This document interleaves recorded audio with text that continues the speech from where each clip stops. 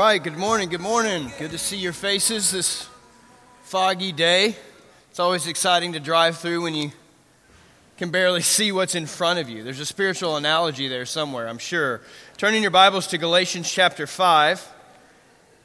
By faith and not by sight. Yes, by faith and not by sight. That is exactly right. Galatians chapter 5, we have the privilege to press in still more. Really, the whole morning's going to be entrenched in the sweet place that is the fruit of the Spirit.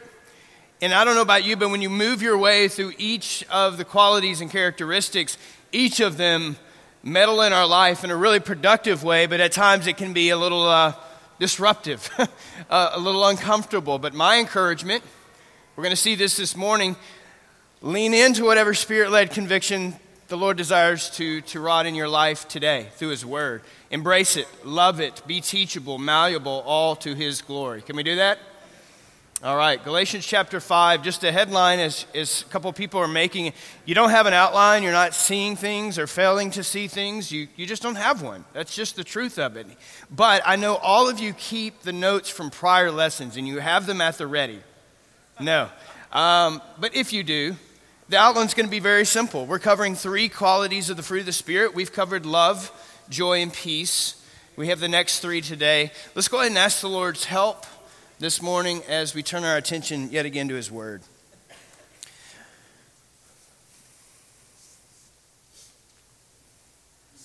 Father God, we thank You for this morning. We thank You for the contrast of this Sunday, even from last, just in sheer weather.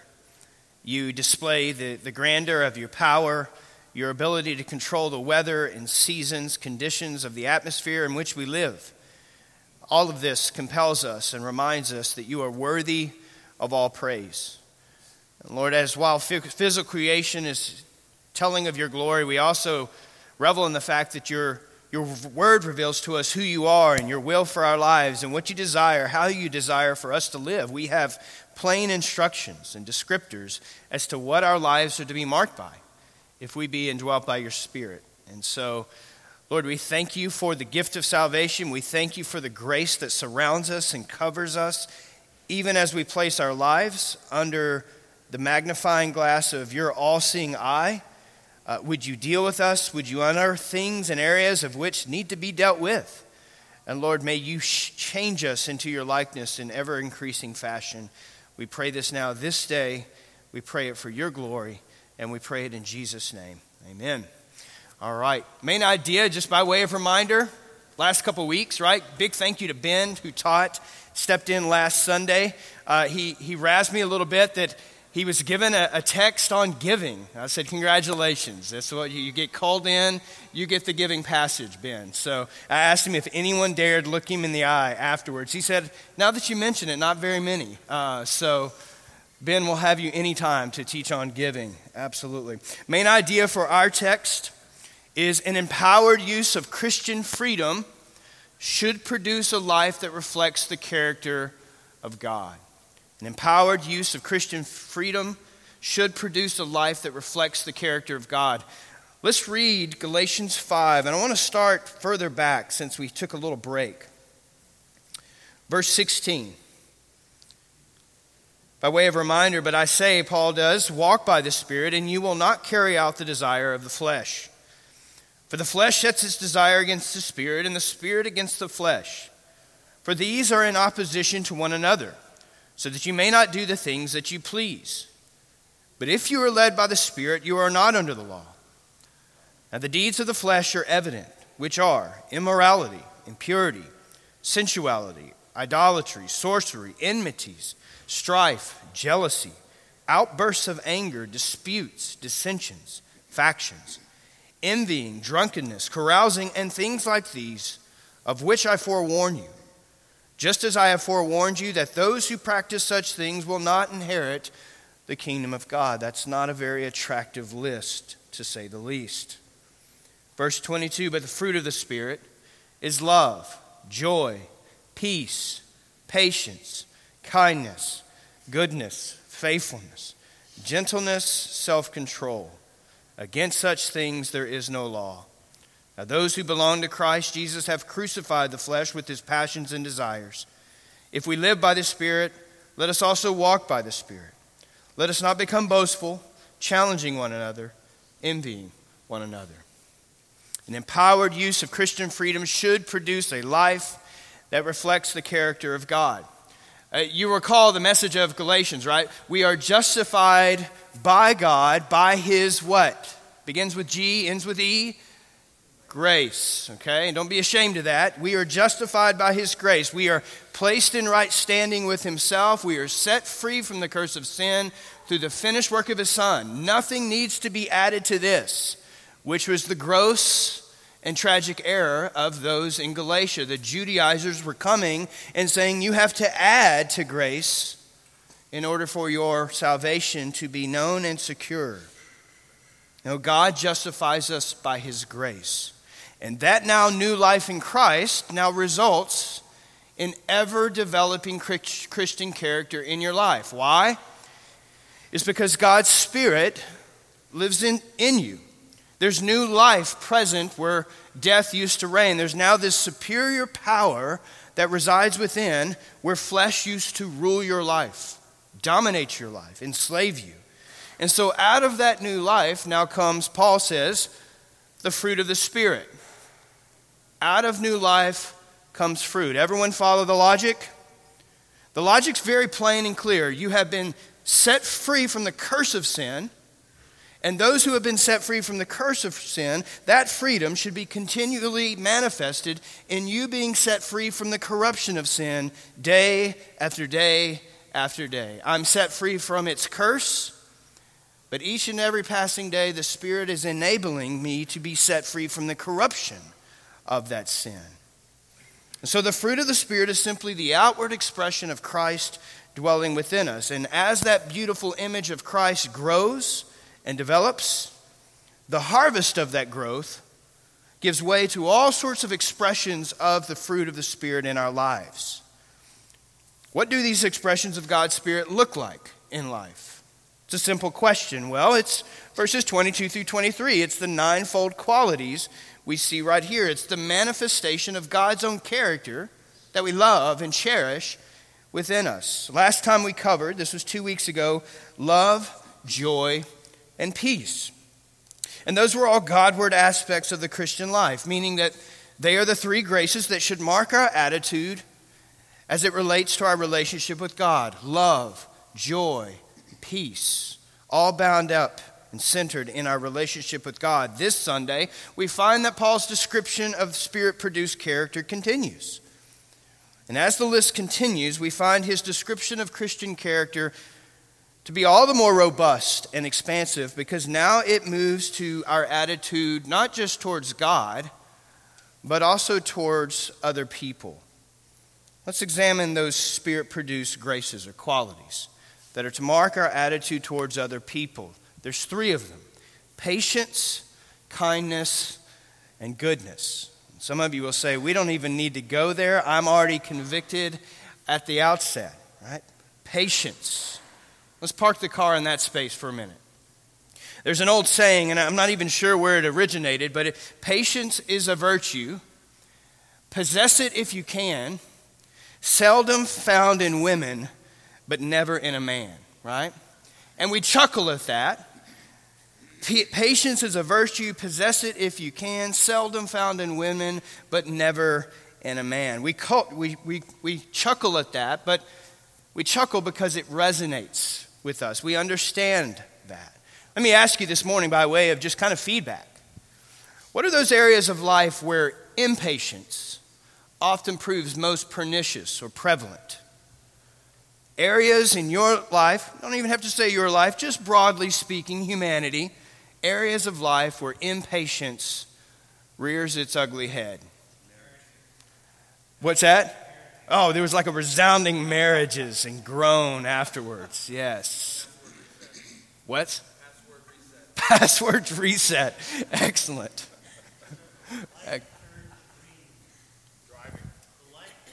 Okay, the light turning green, driving, traffic. Excellent. Sticking to a schedule. What do you mean by that? We've got to be regimented with a schedule, okay? Excellent. And you go nuts if that doesn't happen. Raising children. We had marriage. I was waiting for parenting. Excellent. Yes, no realm more sanctifying. Marriage, yes, for sure, parenting. Rearing children. Anything else that you can think of? The workplace. Yeah, absolutely. There's people with idiosyncrasies and preferences and quirks, right? And you have them. You say, no, I don't have them. Everyone else has them. No, we all have them. And we can grow impatient. J.B. Lightfoot, a theologian in the 1800s, he commented on this. He said, patience is endurance under injuries afflicted by others. MacArthur kind of noted and made a comment on J.B. Lightfoot's and expanded on this. He elaborated, and I think it's in your outline today. It says, patience has to do with tolerance and long-suffering that endure injuries afflicted by others, the calm willingness to accept situations that are irritating or painful. Anyone know of any irritating and painful scenarios, injuries experienced at the hands of others? This is what the word patience means, especially in the original language. It means long-suffering or long-tempered, okay? And this is where the original language is very, very helpful to us. Why is that the case? It's because patience in the Greek literally means to be long of nose. Long of nose. Very peculiar way to express this.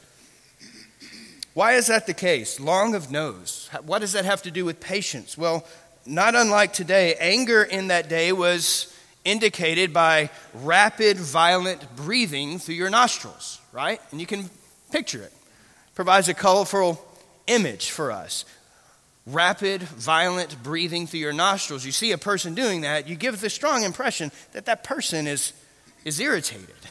They're being pained by something. There's perhaps impatience there. And so to be long of nose was to be delayed of anger or slow to wrath. And so when we hear patience is a virtue, possess it if you can, we smile because it resonates with us. Why? It's because we are not naturally born with long noses, right? We are born with short noses.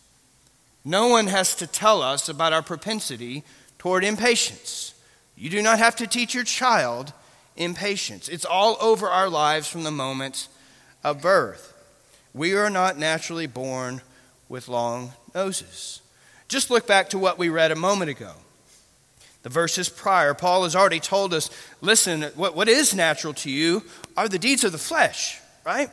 Look at them for a moment. What is natural to you is enmity, strife, disputes, dissensions, factions, outbursts of anger. That is natural to you, apart from God's Spirit. We're all born with short noses, which means our natural disposition is not one of long suffering. It's not tolerance when we endure injury afflicted by others. And we most certainly do not naturally possess a calm willingness to accept situations that are irritating or painful. We had a moment today at our house where Natalie was making this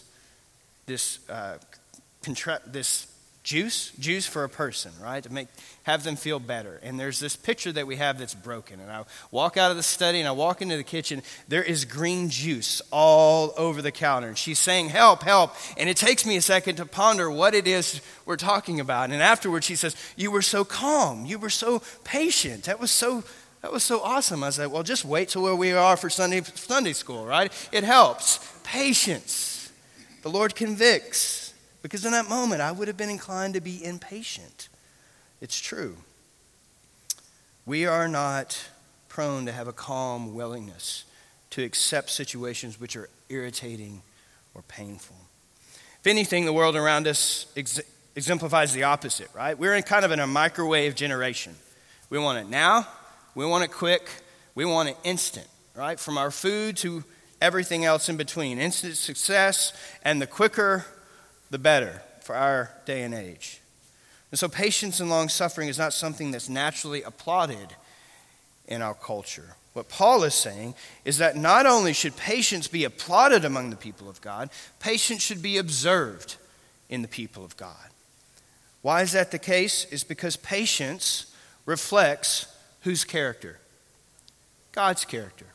Let me ask you this morning, just in what ways, I want you to ponder, and I want you to celebrate this, in what ways do you know the patience of God? That's an open question. What's that? Repeated mercy and forgiveness. Excellent. A lot of head nods there. Amen and amen. What else? When I see myself sinning and feel crushed by that sin, I repent and I get blessed after that. And he's just so gentle and kind. I love that. I almost wish you could say it in the microphone. So can you say it loud for me? I don't want to butcher it because it was... When I sin and I'm crushed by my sin and I repent, God blesses me after that. And he's so gentle and kind. Excellent. Can you guys hear that? When I sin and I'm crushed by the weight of that, the remorse, godly sorrow, and I repent, for godly sorrow produces such within me, God is kind and gentle, and I'm blessed in that. Thank you, Stephen. Anything else? Patience. How do you know it? What if God, although willing to demonstrate his wrath and to make his power known, endured with much patience vessels of wrath prepared for destruction? And he did so not to make known the riches of his glory upon the vessels of mercy which he prepared. Excellent. Romans chapter 9. Great place to turn. Turn there for a moment. Thank you, Jesse. Appreciate that. 9:22. Romans 9:22. And I'll read it loud because it's a good place to land. What if God, though willing to demonstrate his wrath and to make his power known, endured with much patience vessels of wrath prepared for destruction? And he did so to make known the riches of his glory upon vessels of mercy, which he prepared before him for glory. Even us, whom he also called, not from among Jews only, but also from among Gentiles. Excellent. God overlooked. What do we know about, we have a Savior who's scheduled to return, yes? And what is he going to bring with him when he returns? What's that? Okay, salvation in full, right? Glorification. What else? For those of us in Christ, yes. For those not in Christ, what is he bringing with him? Wrath. And what does God's word say, 2 Peter? That in the meantime, between now and his return, what is God exhibiting? Patience, right? Not wishing any to perish, right? He's being patient with humanity even now, and yet he has a day fixed in which he will come and he's going to bring judgment. He will bring wrath. But in this moment, he is patient. One of the many things that you and I marvel, we're going to sing about it in a moment, in our worship of him, is that our God is slow to anger, right? He's long-suffering with the likes of us. You'll know it. Exodus 34:6, Psalm 86:15, 103, verse 8. It's all over the Old Testament, right? The Lord God, compassionate and gracious, slow to anger. That's the word. And abounding in loving kindness and truth. Now that doesn't mean God's patience is boundless, is it? There's going to be a day when that patience runs out and he will act with judgment. 2 Thessalonians chapter 1, Paul encourages believers in the midst of persecution, and he says, listen, the Lord is going to be revealed from heaven with his mighty angels in flaming fire, right? He's going to deal out retribution to those who do not know God and who do not obey his gospel. And they will pay what? They will pay, 2 Thessalonians 1, 7-10, eternal destruction. The penalty of eternal destruction away from the presence of the Lord and from the glory of his power. That is the day yet coming. God's patience with those who are not in Christ will one day come to a close.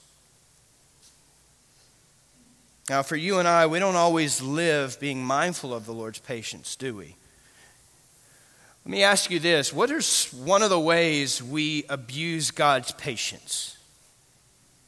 We take advantage of it.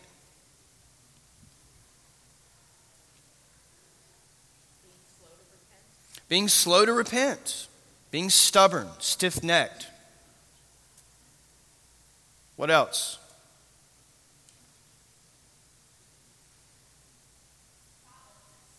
What's that? Thoughtlessness? Thoughtlessness, yeah. Just not even really giving reflection, contemplating it, thinking on it. And you cannot celebrate and revel in what you don't ponder over, right? What else? Ways in which we take advantage or abuse his patience.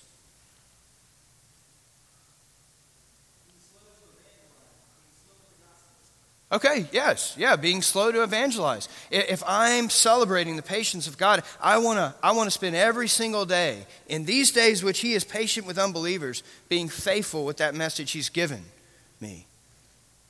Natalie. You want people to be more patient with you than you expect of yourself.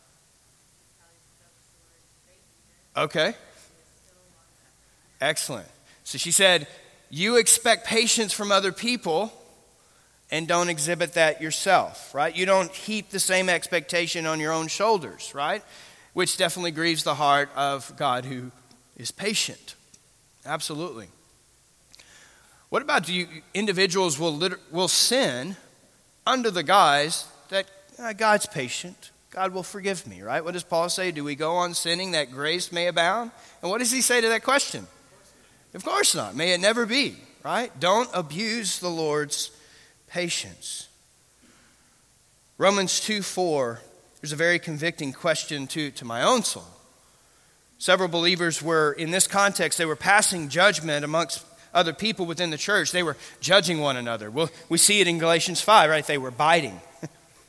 And he asked them this, Romans 2:4, do you think lightly of the riches of his kindness and tolerance and patience, not knowing that the kindness of God leads you to repentance? Do you think lightly of his patience? Ouch, right? You see, the contemplation of this reality that our God is patient, in conjunction with God's Spirit that resides within us, that should do something to us. It should cause us to exhibit the same patience that the Lord has extended to us. Amen? And extended such patience, we should extend to our relationships with others here on this earth. Ephesians 4:1-3, Paul says to be long-suffering is an important part of actually living in a way that is a manner worthy of the gospel, right? The way we as Christians are to relate to one another, to be marked by this Spirit-produced quality. That part of walking in a manner worthy of our calling in Christ, and part of our being diligent to preserve the unity of the Spirit and the bond of peace, he says in verse 2 of chapter 4, with all humility and gentleness, with what? Patience, showing tolerance for one another and love. You see, there is something grossly wrong or off with us this morning. If you're a person here today who easily takes offense to something that someone else says or does, and is that you? You easily take offense over what someone else says or does? And instead of, in the spirit of 1 Corinthians 13, assuming the best and believing the best, you grow hurt and intolerant and impatient. You take offense at every slight, whether it be real or imagined. When we do that, we are outside of God's will. We are bucking against his instruction to us. We are not patient. We're known as people who, we talk about in our home, don't be an eggshell person, right? What do we mean by that? Don't be a person that other people feel like they have to walk on eggshells on. Don't say the wrong thing. They're going to be easily hurt and offended and injured. Ecclesiastes 7:8 says, patience of spirit is better than haughtiness of spirit. If you are in Christ today, right? Colossians 3:12, right? We are to wear patience like a garment around our neck. You are holy, chosen of God. Colossians chapter 3. We are to be patient with one another. Why? It's because the God that we belong to, the God that we rest in, is himself patient. And an empowered use of freedom in Christ should result in us reflecting this quality in our own life. Okay? Patience. Let's move forward. Fifth manifestation of the fruit of the Spirit is kindness. There's a reason why 1 Corinthians 13 says love is patient, love is, you know it, kind, right? It's because God is love. We are reminded last time that in love, God is incredibly kind to us. And we know this in the gospel. We know this in this message of grace that's over and saturating the book of Galatians. God is kind. That doesn't mean that he's soft, right? He's also firm and strong. His kindness coexists with his severity. Romans 11:22 says, "Behold then the kindness and severity of God. They exist simultaneously as being part of his nature." He's kind and yet severe. Didn't think about this, but in the Chronicles of Narnia, where it talks about Aslan, right? Where it talks about what does he say? Natalie, you remember it. He's not safe. He's good, but there's something severe about him, was the comment, right? Behold the kindness and severity of God. We have a God who is both kind as well as severe because he's holy and he's just. Titus 3:1, it's on the PowerPoint today. It's talking about remind them to be subject to rulers, to authorities, to be obedient, to be ready for every good deed. And verse 2, here it is, to malign no one, to be peaceable, gentle, showing every consideration for all men. For we also, and this is so much how the New Testament letters work, right? This is who you once were. For we also once were foolish ourselves, disobedient, deceived, enslaved to various lusts and pleasures, spending our life in, and here's the opposite of kindness, in malice and envy, hateful, hating one another. That's who we were. That's the antithesis of kindness. But look at verse 4. But when the, what?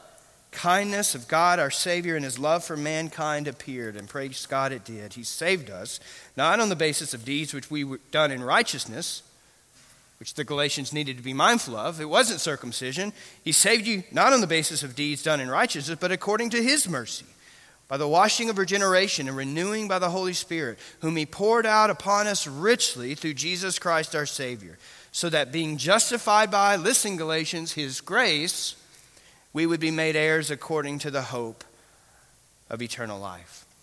Ours was a life of malice and envy, deeds of the flesh that are the opposite of kindness. But when the kindness of God invaded our lives, in that moment, the washing of regeneration, we're literally never the same again, are we? God's Spirit comes and dwells within us. And if God's Spirit is within us, he's about the work of filling our lives with kindness. How do we understand kindness? What on earth is it? It's important to know. Let's just keep it simple this morning for a definition. Kindness is a tender concern and care for other people. No need to overcomplicate it. A tender concern and care for other people. Is that not what Titus 3 just conveyed to us? We had not merited kindness, had we? But kindness was dispensed all the same, right? Through a fiery concern for his own glory and through a tender concern for those of us who God made in his image, God's kindness appeared to us in the form of who? In the form of his Son, right? And he saved us through that expression of kindness. Paul says he poured it out on us richly through Jesus Christ, our Savior. And so because the Lord is kind, again in Colossians 3:12, we are to put on kindness. We are to have a tender concern for other people. Friends, this is where this is particularly convicting for us, okay?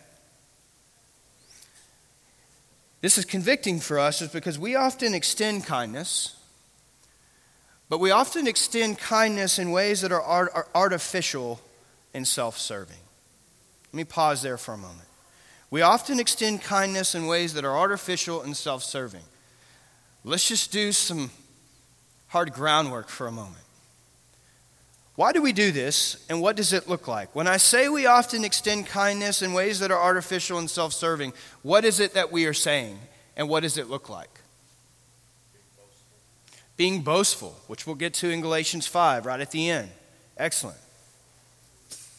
What does boasting look like in relationship to kindness?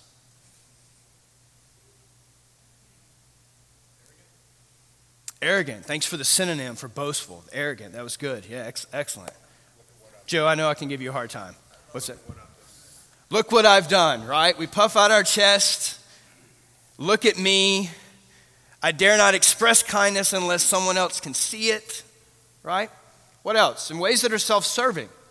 Why do we extend kindness in ways that are self-serving, Laura? Yes, because I want it to be reciprocated to me, right? No harm wanting to enjoy a fellowship which is marked by kindness. But we don't extend kindness in order to reap something back to us, right? That's what we mean by self-serving. I want it to be reciprocated. Actually, also an outward action, but in our heart, we're not feeling that kindness. An outward action, but inside is not a tender concern and care for people. Excellent. They look radically different. There's a kindness that's extended to people, and I could care less whether or not someone sees it, right? A note, an encouraging word, a prayer that person never knows, but you care for them, you're concerned for them, manifested in prayer, even on to tangible ways. We often can desire to appear kind to others in order to manipulate others into getting what we want, right? So our kindness in those moments is nothing but disguised selfishness. Brings to mind Luke chapter 10. You'll recall the parable of the Good Samaritan, right?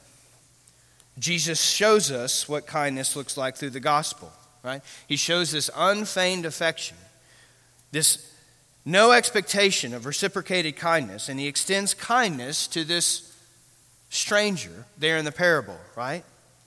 And his kindness is not contingent upon that stranger being kind to him back.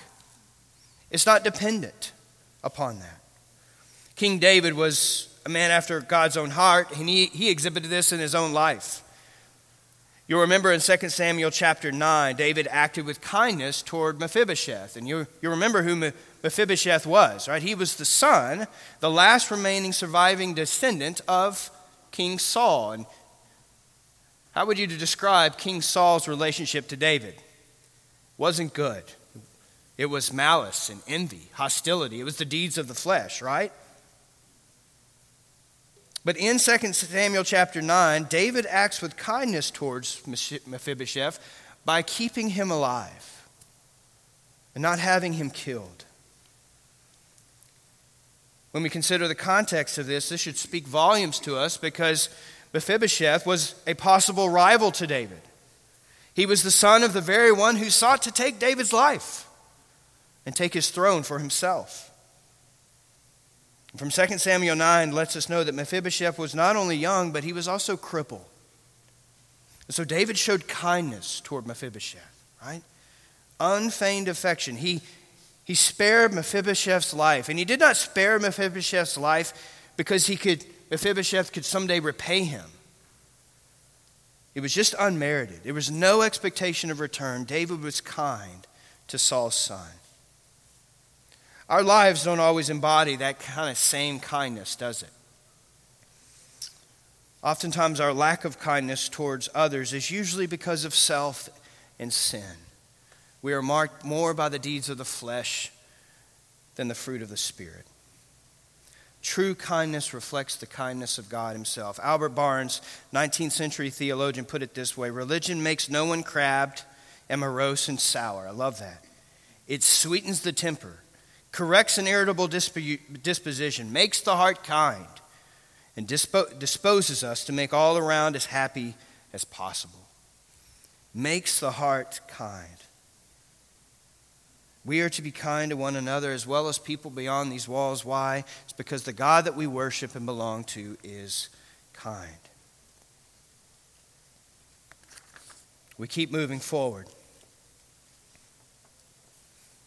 Look at Galatians 5:15. I want to read what a second ago.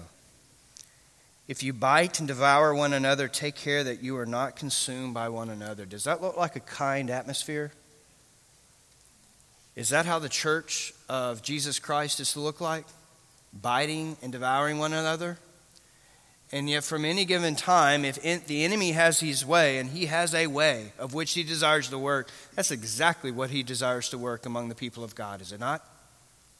A people who look no different than the rest of the world, biting and devouring each other.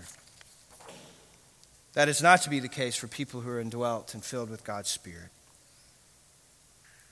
Finally, the third grace that should mark our attitudes towards others is goodness. Goodness. Word there means to be generous and caring to those who do not deserve it. Generous and caring to those who do not deserve it. It is moral and spiritual excellence or uprightness that is known by its sweetness to other people. Is that you? Are you sweet to other people? You'll remember in Matthew 20, right? It's the benefit of knowing the life of Christ. Jesus gave a parable that conveyed the very goodness that belongs to God the Father. He says, the kingdom of heaven is like a landowner who went out early in the morning to hire laborers for his vineyard. And you know the rest of the parable, right? The landowner goes out for multiple parts of the day, 3rd hour, 6th hour, 9th hour, even the 11th hour, and he brings in laborers into the field to work for him. And then at the end of the day, what does the landowner proceed to do? He proceeds to pay each of the laborers, and he starts with who first? The one that he hired last, and the one that he only worked an hour, right? And he paid them all the same. What was the response of all the other laborers? They were ticked, right? They were not happy, as Steve says. They were furious. They grumbled against the landowner. And you remember what the landowner's response was? Matthew 20, verse 15. Is it not lawful for me to do what I wish with what is my own? Or is your eye envious because I am generous? Or the word there is good, right? A generosity, a caring for those who do not deserve it. They were livid. God exhibits this kind of generosity and goodness. He lavishes this generosity and care on you who don't deserve it. Just to prime the pump for a moment, you're going to sing a song in just a moment. There's a following line. What truth can calm the troubled soul? God is good. God is good. Where is his grace and goodness known? You know the rest of the line. In our great Redeemer's blood. God is good. God is good. And our response to his goodness should be twofold, right? I should be compelled to praise him with every fiber of my being. I want to shout it out from the rooftops. God is good. God is good. But also, too, I should be compelled to want to emulate that same quality and characteristic in my life, right? So much of King David's own resolve in life, as well as his actions that were birthed out of that resolve, flowed from a deep understanding regarding this characteristic of God, the goodness of God. Psalm 23, verse 6, right? He's speaking of the good shepherd. You know this passage. And what resting in his shepherd's care meant for his own soul. And he says in verse 6, surely goodness and loving kindness will follow me all the days of my life, and I will dwell in the house of the Lord forever. We're going to read in just a moment at the beginning of the main service, Psalm 27, I believe. And in that psalm, David is hard pressed on every side, and he's lamenting profusely the persecution that's around him. He's grieving over the war that his enemies have brought against him, and that is seeking to wage war against his people that he rules. And in the midst of these trials that prompt many people to throw in the towel, David has these conversations with himself in Psalm 27. In fact, 3 conversations with himself. And what does he do in each of those conversations? How does he help balance the ups and downs of life? All 3 of those conversations with himself are centered around one thing: the goodness of God in his life. He says in Psalm 27:13, he confessed that he would have despaired unless he had believed that he would see the goodness of the Lord in the land of the living. He dwelt on the goodness of God. And what a phenomenally productive activity to adopt in life. To consistently, routinely have a reflex to dwell upon the goodness of God in your life. We sing regarding his generosity and care towards us. And that singing and that celebrating and that reveling, what does that do? It also cultivates still greater confidence in us that God is good, right? Natalie's Nana, and Ruthie's named after her, she would say, God is good all the time. All the time, God is good, right? Well, Northlake, if we really believe that, if you believe that God is good, you would seek to emulate that same quality in your life. Our lives should be marked by generosity. Let me ask you, is it? Are your hands wide open, or do you have white-knuckled grip on the things in your life, possessions and resources? Or do you genuinely and generously give away? Do you bless? Do you have a concern for other people? Look at Galatians 6:10. Later in this very letter,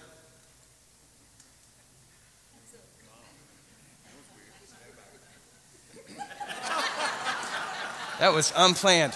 Who did that? We have lost all focus. Galatians 6:10. While we have opportunity, let us do good to all men, and especially to those who are of the household of faith. Turning your Bibles to 2 Thessalonians, another text here, 2 Thessalonians.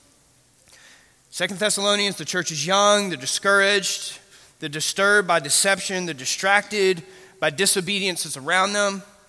And what was Paul's great prayer for them? 2 Thessalonians 1:11. 2 Thessalonians 1:11, to this end also we pray for you always, that our God may count you worthy of your calling and fulfill every desire for goodness and the word of faith and power. That was his prayer. God would fulfill every desire for goodness. Let me ask you this morning, is this church, think about this seriously, is this church known by its generosity and sweetness towards other people? Is it known by its generosity and sweetness toward one another? It ought to be. When people visit here, what is it that they see? Are our lives marked with the characteristic of goodness? It ought to be. Why? Because our lives should reflect the character of the one that we belong to and the one that we worship. This all leads us to our next hour, when we're going to observe still more graces that should mark our character. Those specifically in regard to our attitude towards oneself. You have faithfulness, gentleness, and self-control. So you may want to take a moment to breathe and relax and rest up under the weight of conviction, because we keep going in the list in front of us, okay? I'll give you an exercise this week just to spend time in Galatians 5, and I want you to take maybe 1, 2, if you're got the gumption, maybe 1, 2, or 3 of these on the list. Which one stings the most when you read it in terms of conviction? In terms of that quality is lacking in my life. That is not pronounced. I don't know if people would say that about me. Make note of it. Tell someone. Bring it before the Lord. And commit and resolve to see God work in your life, to see that characteristic grow and be manifested in your life in ever-increasing ways. Can we do that? Take 1 or 2. Have godly sorrow over it, right? Don't listen to the accusation of the enemy that you are condemned because you lack patience. That's not the message of Galatians. We're saved by grace. But that grace should also compel us to want to see impatience eradicated from us, unkindness removed, goodness to be marked in our life. Tell someone, a friend, a brother, a sister in Christ, bring that before the Lord and commit and resolve to see that grow in your life under the instruction of his word. Can we do that? All right. If you need help, find a brother and sister. I'm working on this. Can you help, right? Pray for me, hold me accountable, follow up. What are you reading? What can I be reading around that subject and that quality that's reflected in God himself, okay? Let's pray this morning. God, we thank you for this day. We do thank you for grace. We thank you while this passage has a way of getting into our life and stirring and adjusting and moving things around. This is for our good. We are to be ever conformed into your likeness, and that's going to be an activity, a productive activity that's going to take place over us from the moment that we come to Christ to the moment that we go to you in glory. And every day in between is a moment in which you do not leave us as we are. You sanctify us. You in care for us, and for regard for your own glory, you work on us. You bring conviction and sorrow. Lord, we pray that you would lead us to repentance over whatever needs to be repented in this list. And Lord, would you do a work among us? We do not want to charge ahead with these in our own efforts of wanting to be patient by our own strength or kind or exhibit goodness and generosity. Lord, we are in desperation. We desperately need your assistance, your enabling. And so if this text does anything in our life is to remind us of that desperation that we are to have. Lord, we look to you. May you produce these things in our life for your glory. May we avail ourselves to the means of grace to see it be so. We pray this now in Jesus' name. Amen.